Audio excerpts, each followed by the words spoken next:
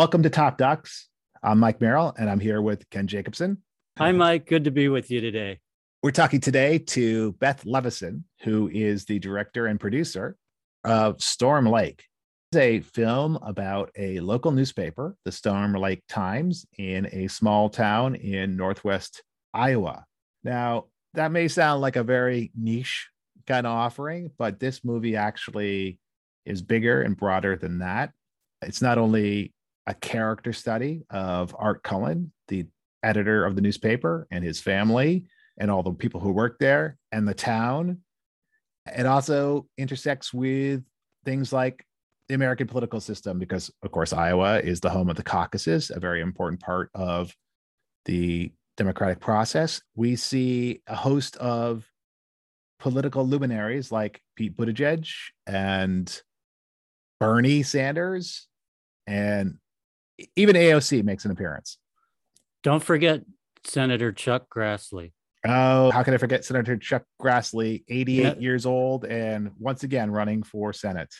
It was fun after we get to know the family and the reporter, Tom Cullen, and then to see him interviewing a U.S. Senator, in this case, Chuck Grassley. I found that fascinating. It sure was. And it also, it is, as I said, it's a very pleasurable film. On top of being interesting and challenging in some ways, I would attribute this to many factors, not the least of which is the music. And I had no idea who had done the music. I just thought, wow, this music is good and fitting. And then at the very end, there's some whistling starts. And only then did it dawn on me that this music might be by Andrew Bird. I think we both commented in the interview with Beth how much we just really enjoyed the film. For me, it felt like going on a really great field trip. It's educational, it's engaging, it's lighthearted, but it has darker themes as well. This, after all, is a struggling farm community in so-called flyover America. But there are so many layers to this. What may seem like your standard small town in, Iowa actually is a town that's quite diverse, has a large immigrant community, and is struggling with many of the same national issues that are happening elsewhere. And then on top of that, you have this story about a small town family run newspaper, which again is something that clearly has national implications because so many papers are folding everywhere across the United States, in big towns and small, everywhere. So there's just a lot here. There's more than you think, I think, at first, and it's just a really fun ride. It really is. And as you note, it is about the decline of the American newspaper, but this is a thriving newspaper in many ways. It's struggling, but it is editorially thriving. It is very involved in its community. It's writing about the changes to the demographics of the county. It's writing about the changes to the weather of the county. It's dealing both with the local issues and with global issues all at once. I admire Art Cullen, and I don't know how he could possibly run this newspaper and write a book. We'll include a link to the book in the show notes. Who's your favorite family member? Probably Tom. He's a lot like his father and his uncle in many ways, but he's really trying to bring the paper into the 21st century. He seems like somebody who could have easily ended up in Minneapolis or Chicago or Atlanta or New York or London, who knows where. He seems like he has a lot of drive. He seems bright. And it looks to me, at least one night, he slept in the office. So this is a kid who's running hot in the middle of Northwest Iowa. Yeah, Tom is great. And the dynamic between him and his dad is incredible. And Art is just, he's just a quintessential American character. There's just no two ways about it. He's smart, funny, thoughtful, off the cuff. He smokes like a chimney. His hair is completely out of control and has to be cut by his wife, Dolores, the night before he appears on national news covering the Iowa caucus. He's an amazing writer. I think everyone who sees this film will fall in love with the Cullen family. So we should mention that the film is directed by Beth Levison and Jerry Rishus, who is also from this part of Iowa. Beth Levison is primarily known as a producer in the documentary world, and that's where she has really made her mark, having produced, among many films, 32 Pills, My Sister's Suicide, 2017, Personal Statement, 2018, Made in Boise, 2019, and last year's incredible Women in Blue, which also showed on Independent Lens, as is the case with Storm Lake. One film we didn't ask Beth about is her first credit on IMDb, called Kids Are Punny, a 1998 animated film voiced by Gilbert Gottfried, John Leguizamo, and others. So if we ever have Beth back, we're definitely going to ask her about Kids Are Punny. Beth's credits as director are, besides Storm Lake, Lemon in 2011 with Laura Brownson, which is a great film. And her awards include an Emmy for Outstanding Children's Program, for A Child's Garden of Poetry in 2011, and she's a two-time Emmy nominee for Classical Baby and Classical Baby 2 in 2005. Two other films we didn't ask Beth about.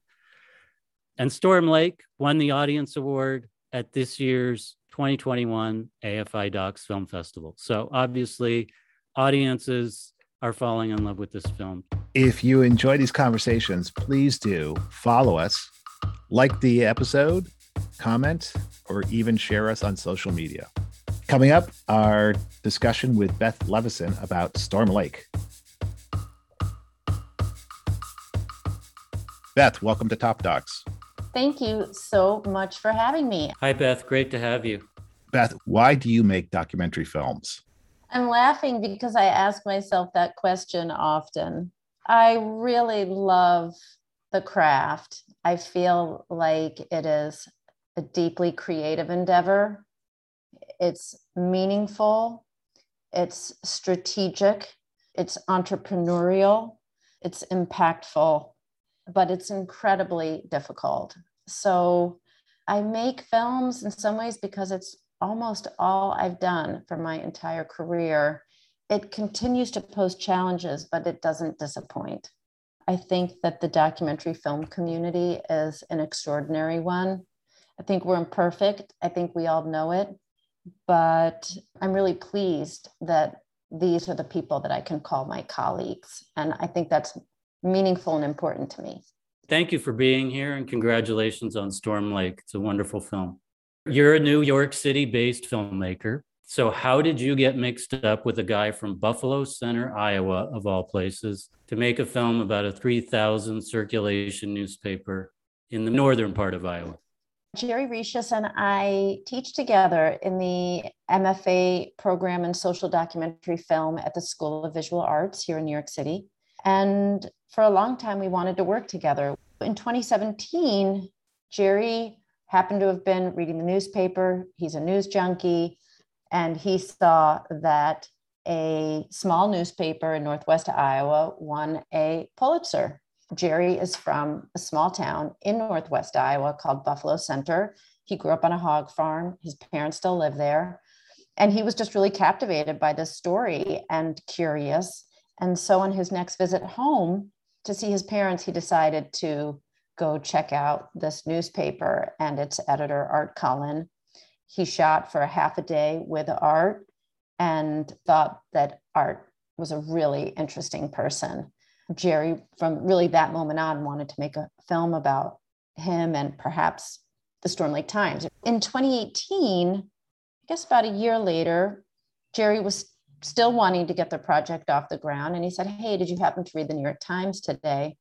There is an editorial by Art Cullen, the editor I told you about. And I read the editorial.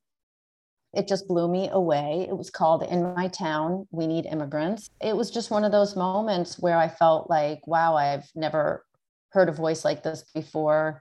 And it seemed like an especially powerful read at that moment in American life and politics. Jerry had sent me some sample material. It was really rough, but I thought that there was something really interesting in Art Cullen, and we teamed up. And within a few short months, we were really formally moving forward. You primarily work as a producer. I think your last feature documentary that you directed was about 10 years ago. Lemon, which I think is a wonderful film, by the way. Here you are after 10 years, going from being an incredibly prolific producer to teaming up with Jerry to direct again. What was that like for you to go back to directing? My professional identity is certainly as a producer, and I love producing, but I'm always a very creatively involved producer. In fact, I'm working on a project right now where I think the directors might be like, wow, she's so creatively invested and involved. So it's always a bit of a spectrum for me, to be honest, how creatively involved I am on a project. But I love to direct. I just find that it's actually something I can only do about every 10 years. It's so all-consuming. These projects take on lives of their own, and I feel like I really can only do it once in a decade. So this film, I think it was a lot for Jerry to take on in some ways. He's a career cinematographer. Shooting verite really requires a lot of listening and paying attention to what's in the frame and also what's outside. But I think that the film really did need another person who was seeing kind of the bigger picture and thinking about what wasn't going on outside of frame. So it was really wonderful in many ways to come back and direct this film and to do so with Jerry. One thing I've been thinking about a lot was I think that this film was really my form of 2019, 2020, 2021 activism. With Trump in office, I felt like this was a place where I wanted to put my creative energies. I wasn't sure how else to be an activist, but this was a way that I knew how. The name of the film is Storm Lake, not the Storm Lake Times. How did you find that balance between the paper itself and the community it serves? That was an ongoing struggle and something that we worked very hard to balance. And we only realized that we had to do so once we really started understanding the role of a newspaper in a community. Art had this saying that a newspaper is only as strong as its community, and a community is only as strong as its local newspaper. Once we really understood that dynamic and even saw it playing out ourselves, we really knew that it couldn't just be about the Storm Lake Times, because the Storm Lake Times is about its larger community. So it was something that we were always balancing in the making of the film, while also having to tell the story of the Cullens themselves and develop each of them as, I don't like to use the word character, but develop them as characters in the film.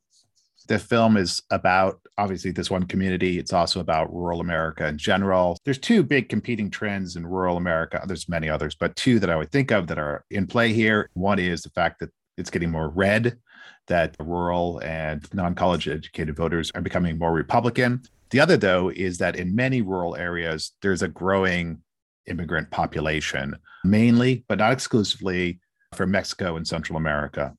I think a lot of people might be a little bit surprised by the latter trend. I think it's really interesting how you introduced this in the intro, the high school soccer team. I got to think for some viewers like, whoa, those don't look like Iowa farm boys to me.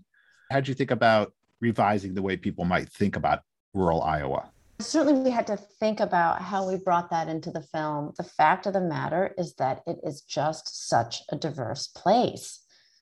But it did take work and thought. And it's funny that you would mention that moment with the soccer players, because we really did use that intentionally to introduce this idea. I guess what really ended up happening is we knew that we had to introduce the nature of this community. But once COVID happened, that took on even greater significance, because we knew that we would have to tell the story of not just the meat packing plants and the spread of COVID, but who the people were working in those meat packing plants. We really went back and really started to think how we could introduce this idea of the community and what it's made up of. For example, putting the story of Emmanuel Trujillo, the Mexican singing star, in the first act. That was certainly very intentional structurally and towards introducing this idea of who lives in Storm Lake. One of the things, though, that is interesting is that because this is largely a family newspaper, half of the paid staff is the Cullen family. they're white. These storytellers are white, yet they do seem extremely sensitive to the fact that immigration is not only a demographic fact, but really a key to the survival of the community itself. The Cullens are very open about the fact that they are an all-white newspaper. And Art talks about how right now it would be the first generation of young people of Latin descent who could potentially work at the newspaper. If you ask Art what his hopes are for the future, his hopes are that the next editor would be a Latina woman. He's really committed, as is the Cullen family, to telling those stories and telling those stories as best they can. Since we made the film, Art has gone on Social Security. So now there are 2 members of the Storm Lake Times staff who are basically working for free in order to keep the paper alive. And right now, or up until now, they've also had financial issues about how do they bring on another team member. I think it's a tension that they're going to address in coming years, assuming that the newspaper survives. One of the sort of off-screen characters of the film is Tyson. It's the largest employer by far in the community. I thought you handled it really interestingly in that you did so in a way from the side. It's not like you go to Tyson and knock on the door and try to interview executives there and so on. But it does keep coming up. They are not only a huge employer, but they're a political actor. We certainly tried to film at Tyson, but we weren't given access. And in some ways, that's why we love that moment when Dolores says, "Oh, you mean I can't take your picture in the parking lot?" We couldn't even really take pictures in the parking lot. We did shoot from the side, as you say, and had numerous conversations. I'm glad that their presence is felt, because I think we had concerns since we couldn't get in there if it would be felt. We also wanted to give the feeling of what it's like to live in Storm Lake. Its presence is always felt. You drive by it, it's in the center of town. It's not way out on the outskirts. You smell it. Almost everybody works there. So we also just tried to represent it as it is in the community as best we could.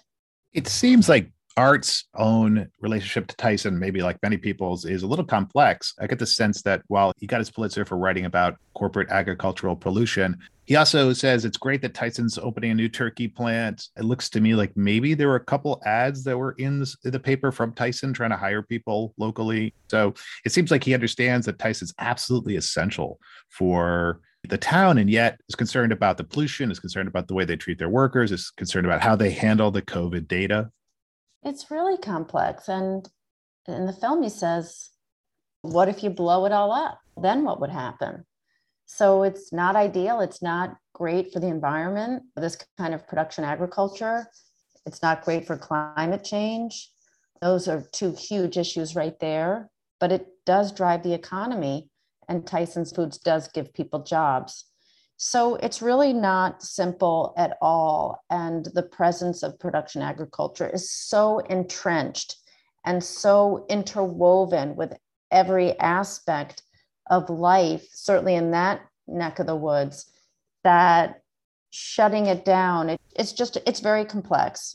The film is a mixture of a focus on the community, on Storm Lake and the surrounding area, and on this family-owned newspaper. I presume that you approached Art first. How did that dance work in terms of you and Jerry talking to Art and communicating, hey, we want to focus on the newspaper, but we want to follow this family?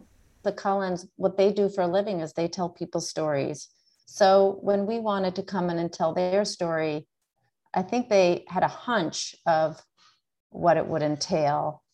In the beginning, when we first started, I think that Jerry and I both thought that the film would really be about Art, and that the other members of the family would play less of a role in the film. But the more time that we spent in Storm Lake, we really started to see sort of the heart and soul that Dolores brings to the paper.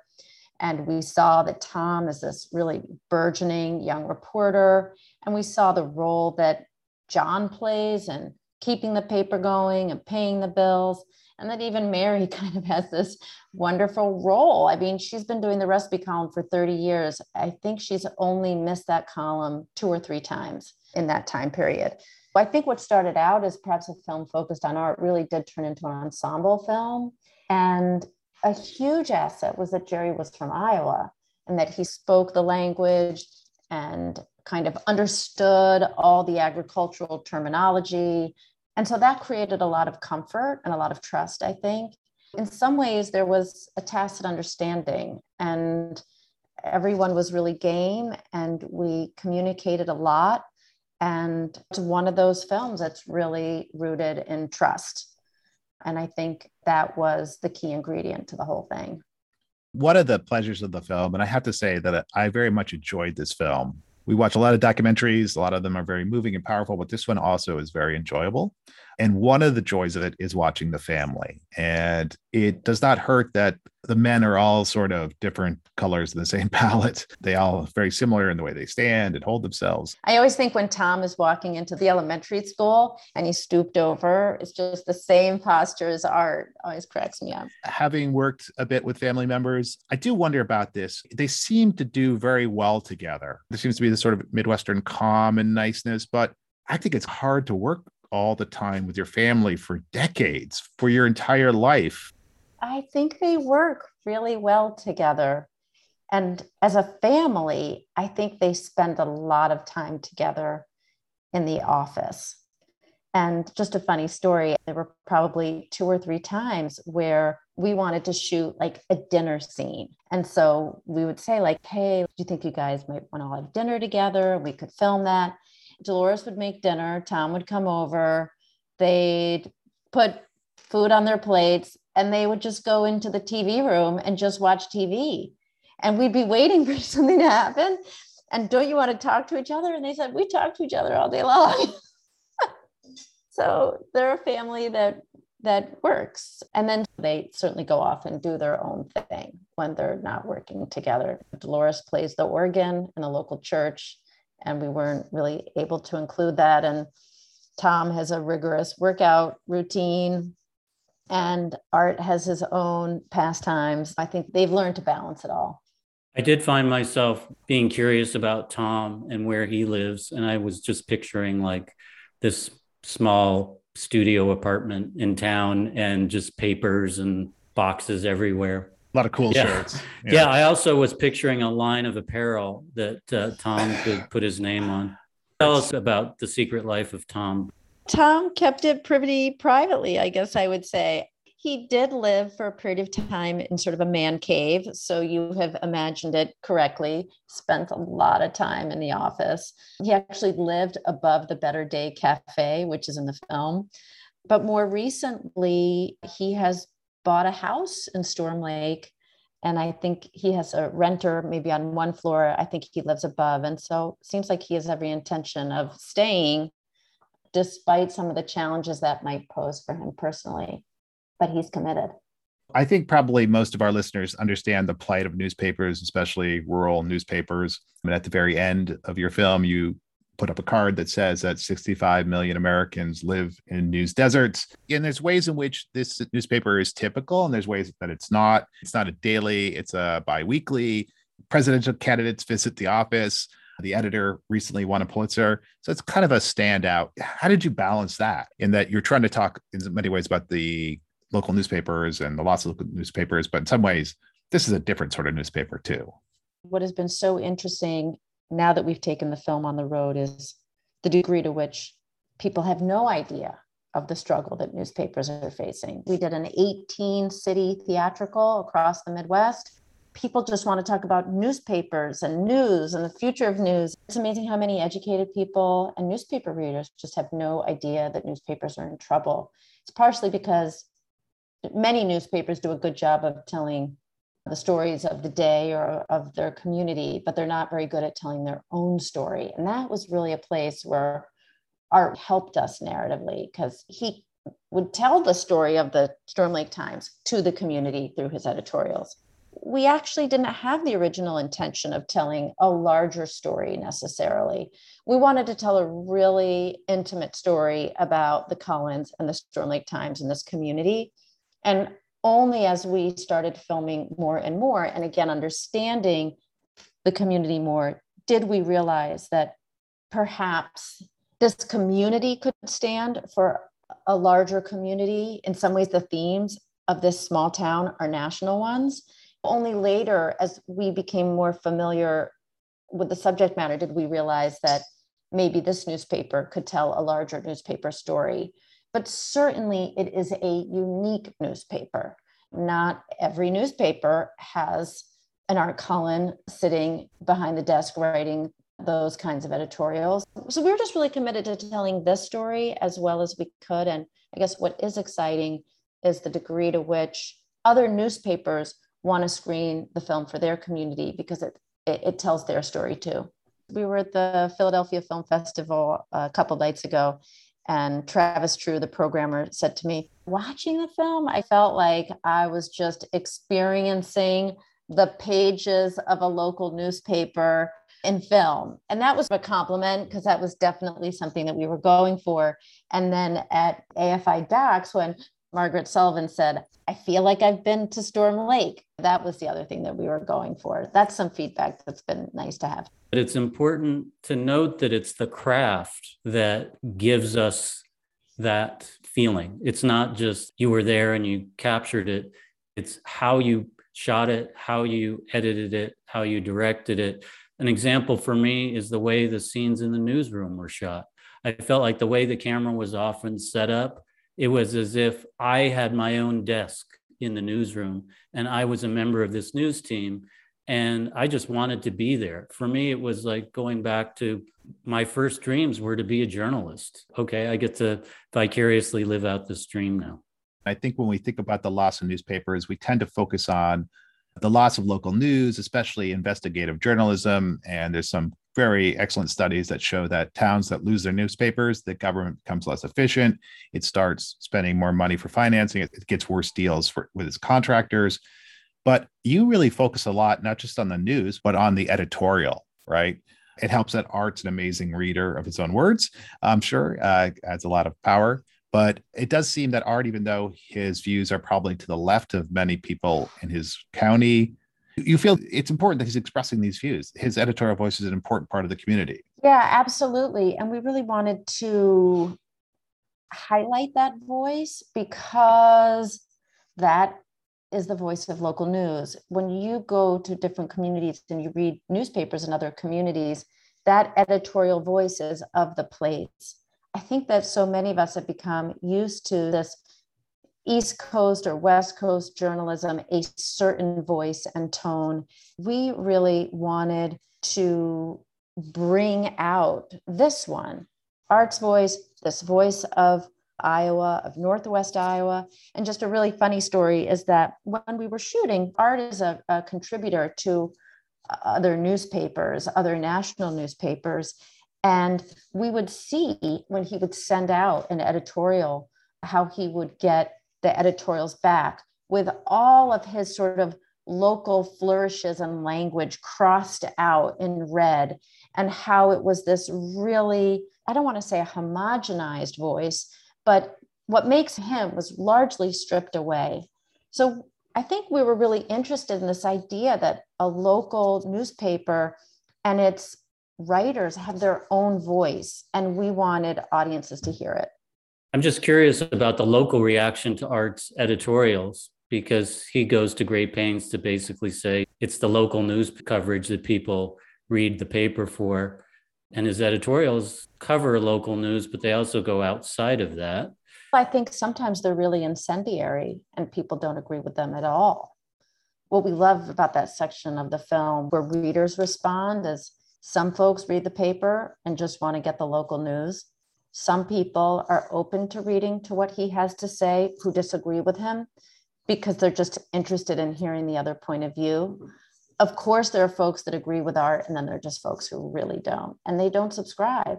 Art is outspoken, and it doesn't always work for him in the paper. One of the other things that's unique here is that there's a presidential campaign going on. It's 2020, and the Democrats are trying to pick a candidate.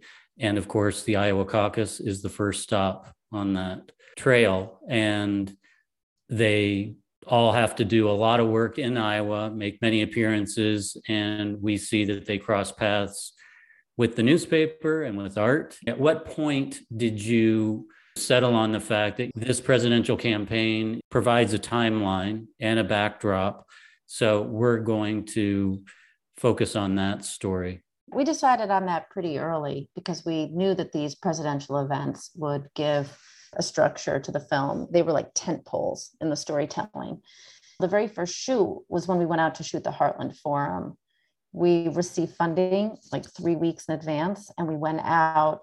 And once we realized, oh, we're shooting the very first multi-candidate Democratic event in the 2020 cycle, I think we had this idea, okay, then we could finish the film with the presidential election. We stuck with that structure for better or worse. And then the caucuses gave us another stopping point in the second act. We hoped that structure would work from the get-go. And then I guess I would just say we continued to lean into it in the making of the film. We did have other times when national candidates came to town. So we had a fantastic scene with Beto O'Rourke, and we had more with Pete Buttigieg. But Heartland Forum, caucuses, presidential election, those were the 3 moments that we dipped into national politics.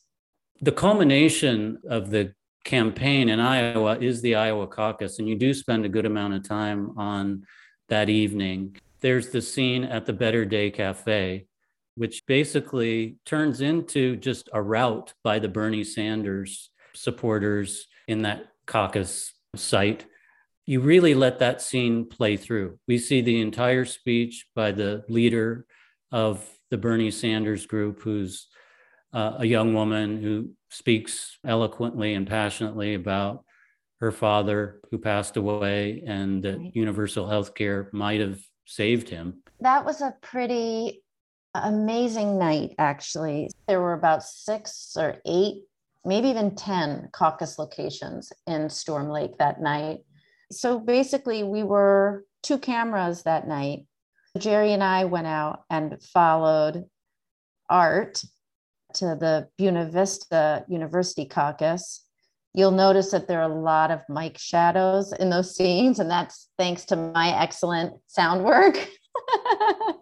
But then we had a second unit follow Tom. I guess we just felt like that was the surprising material. That was the really strong material. That was the material that really had heart and soul, and that told you even more about Storm Lake. We really decided to emphasize those moments in the Better Day Cafe. I think that we were as taken by surprise by the turnout at the Better Day Cafe as Tom was. And we thought that that element of surprise and what it said about the place was meaningful. For me, it was a bit of a revelation. I mean, obviously, I was following along with the national news media on the coverage of the Iowa caucus. But in that moment, it really dawned on me, like it never had before, the depth of Bernie's support among Latinos. So it really spoke to the national campaign that he ran. And it also, again, told us about the local communities. I really appreciate that. I didn't think about it. I don't think any of us have really thought about it from the national perspective. You know, we just thought it was such a way to show who's living in Storm Lake, who's participating in our democracy. I think that we have this idea, many of us who are not from, let's say, Iowa or rural America, about what it looks like and who lives there. And this was just another opportunity to challenge those assumptions and show something else. The evening culminates in a bit of a disaster, which is the screw up with the app and everything that went on with the Iowa Democratic Committee. Again, you take us back to the newsroom, and it's Tom and Art hanging out in the newsroom and checking their phones and getting updates. What I love is Art's reaction to what's going on. It is such an Iowa reaction. First, it's in response to the national media basically saying, hey, where are the numbers? Art's a little prideful, and he's like, dude, we're going to get to it. We always get to it. It's not even 10 o'clock yet. We got this. And then eventually, of course, it turns out there is a massive screw up. And you see that play out with Art's comments and his attitude, which is, oh, this is a screw up and they're going to take this away from us. And that's a real shame. I just wondered if, as you were in that room with Art and Tom, how things played out through their conversation that evening. The way I think about that night is from a production standpoint. We knew that the caucuses were running until 10 o'clock in Iowa. We were originally anticipating to be shooting until 10 o'clock, only that the Cullens kind of all gathered back at the office at around 9:15 because by about then, all the other caucus sites had kind of emptied out and there was nothing else to do. So for us to be there, and already the national cable news was saying that this was a mess and a disaster, it wasn't even 10 o'clock yet. So we felt just like Art did. And it was this incredible opportunity for us to juxtapose a local newsroom against cable news and how you just can't compete with that.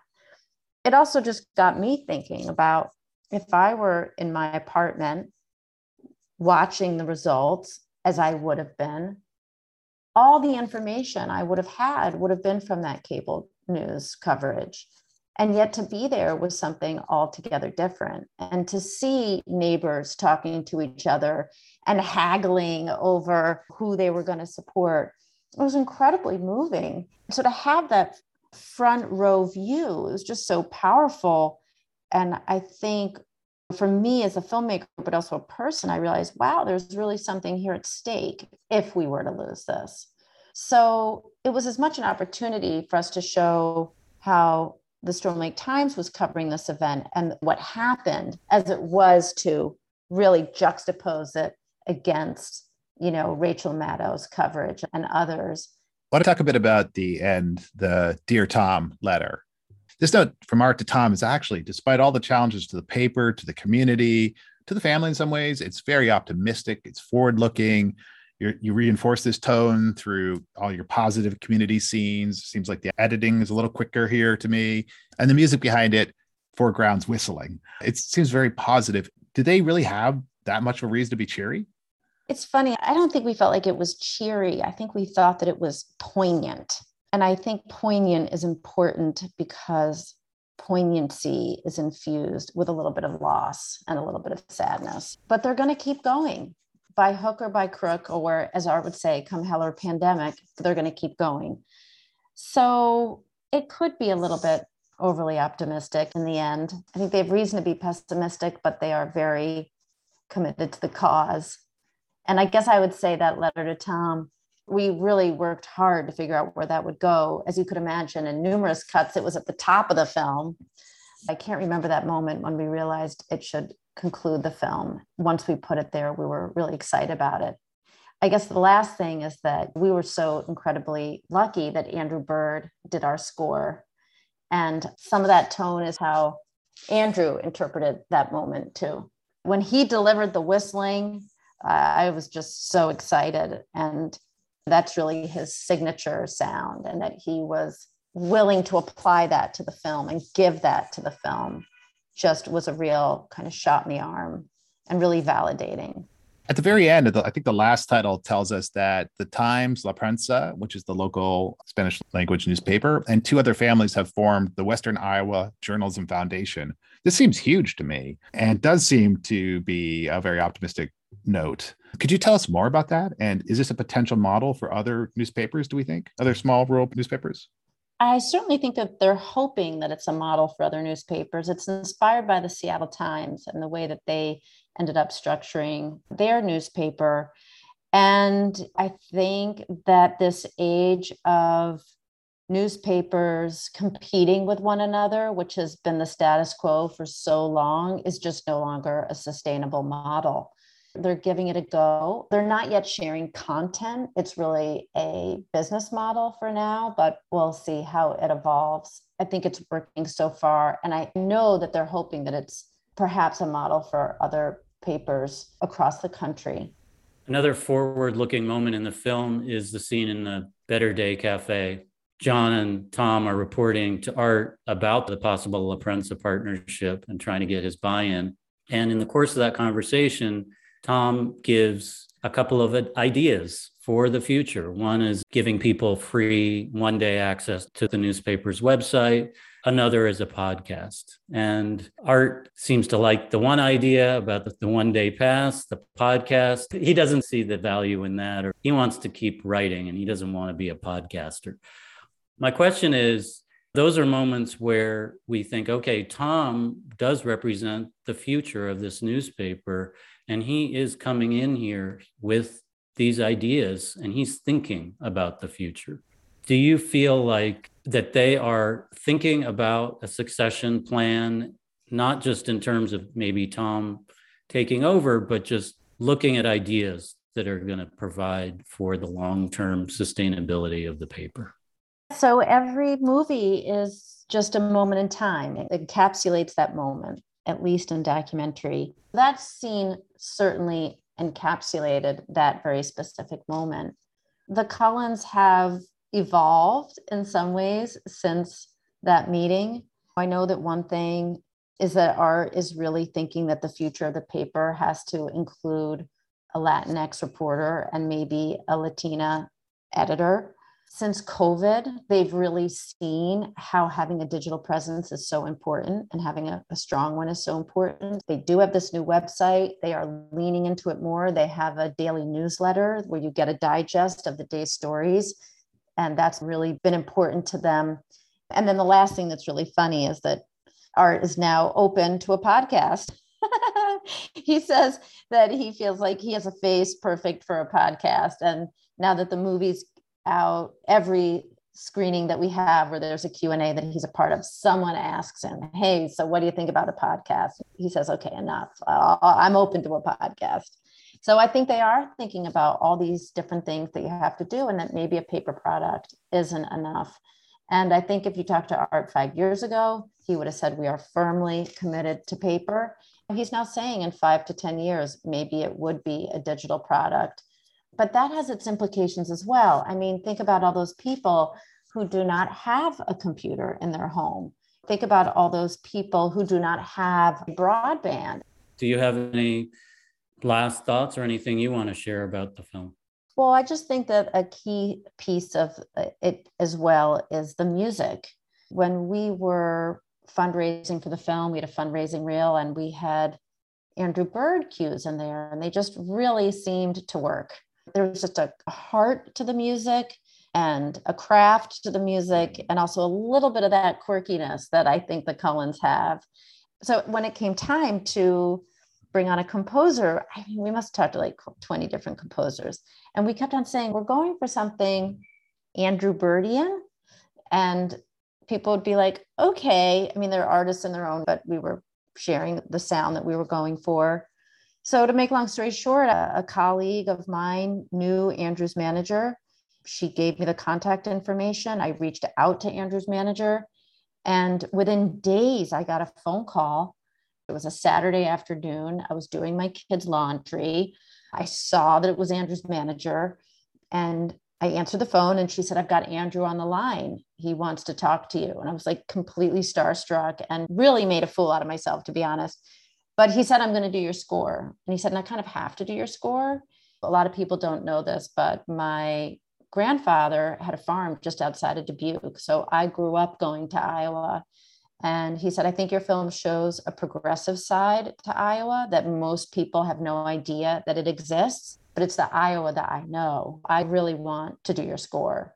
So I think that it was very important to us. We didn't want it to sound like some interpretation of the Midwest musically. We wanted it to sound, again, of that place. I don't want to say of the vernacular, but certainly of that place.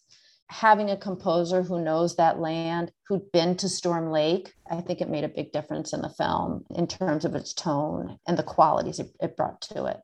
Beth, I just want to thank you so much for being with us today and congratulate you and Jerry and the entire team. I think that Jerry shot it so beautifully. And I really just also want to shout out Rachel Schumann, our editor, and Leah Boatwright, our co-editor, who helped us come up with a structure for a deceptively complicated film. I just feel like I have to make a nod to that, because I don't think the film would be what it is without the particular collaborations that we had. It's a wonderful film, and I'm sure Art could write a beautiful, poetic editor's notebook just on the making of this film. Thanks so much for having me. I so appreciate having a filmmaking conversation about it. It is really refreshing to have a conversation about the film and choices that we made. And I'm happy to say that Art and the Cullens are just so over the moon with the film. And that's been a really wonderful outcome. It doesn't always happen. They feel like we captured them as authentically as we could have. And it's had an impact on their lives. So that's good too. Do you have a hidden gem documentary that maybe you've watched in the past or more recently that you think doesn't get the attention it deserves? I thought Advocate last year was a total tour de force. It was an Israeli film. I didn't really feel like enough people saw it. I thought that the way that film was put together and structured and the animation and everything about it made for such a cohesive whole. A totally different film that I happened to see this year. I admit that the filmmaker has a special place in my heart, but it's Beth B's Lydia Lunch, The War Is Never Over. Talk about a film that, again, is just its own cohesive work, thematically, tonally, aesthetically, creatively. And I think Beth directed, edited, shot, composed the music in places. So I just thought that was such a strong film. And then I'm especially fond of a film that I consulted on that is just being released now called Charm Circle by first-time filmmaker Nir Burstein. It is a really, just such a unique story. I think it's really special in its own way. Those are three that come to mind.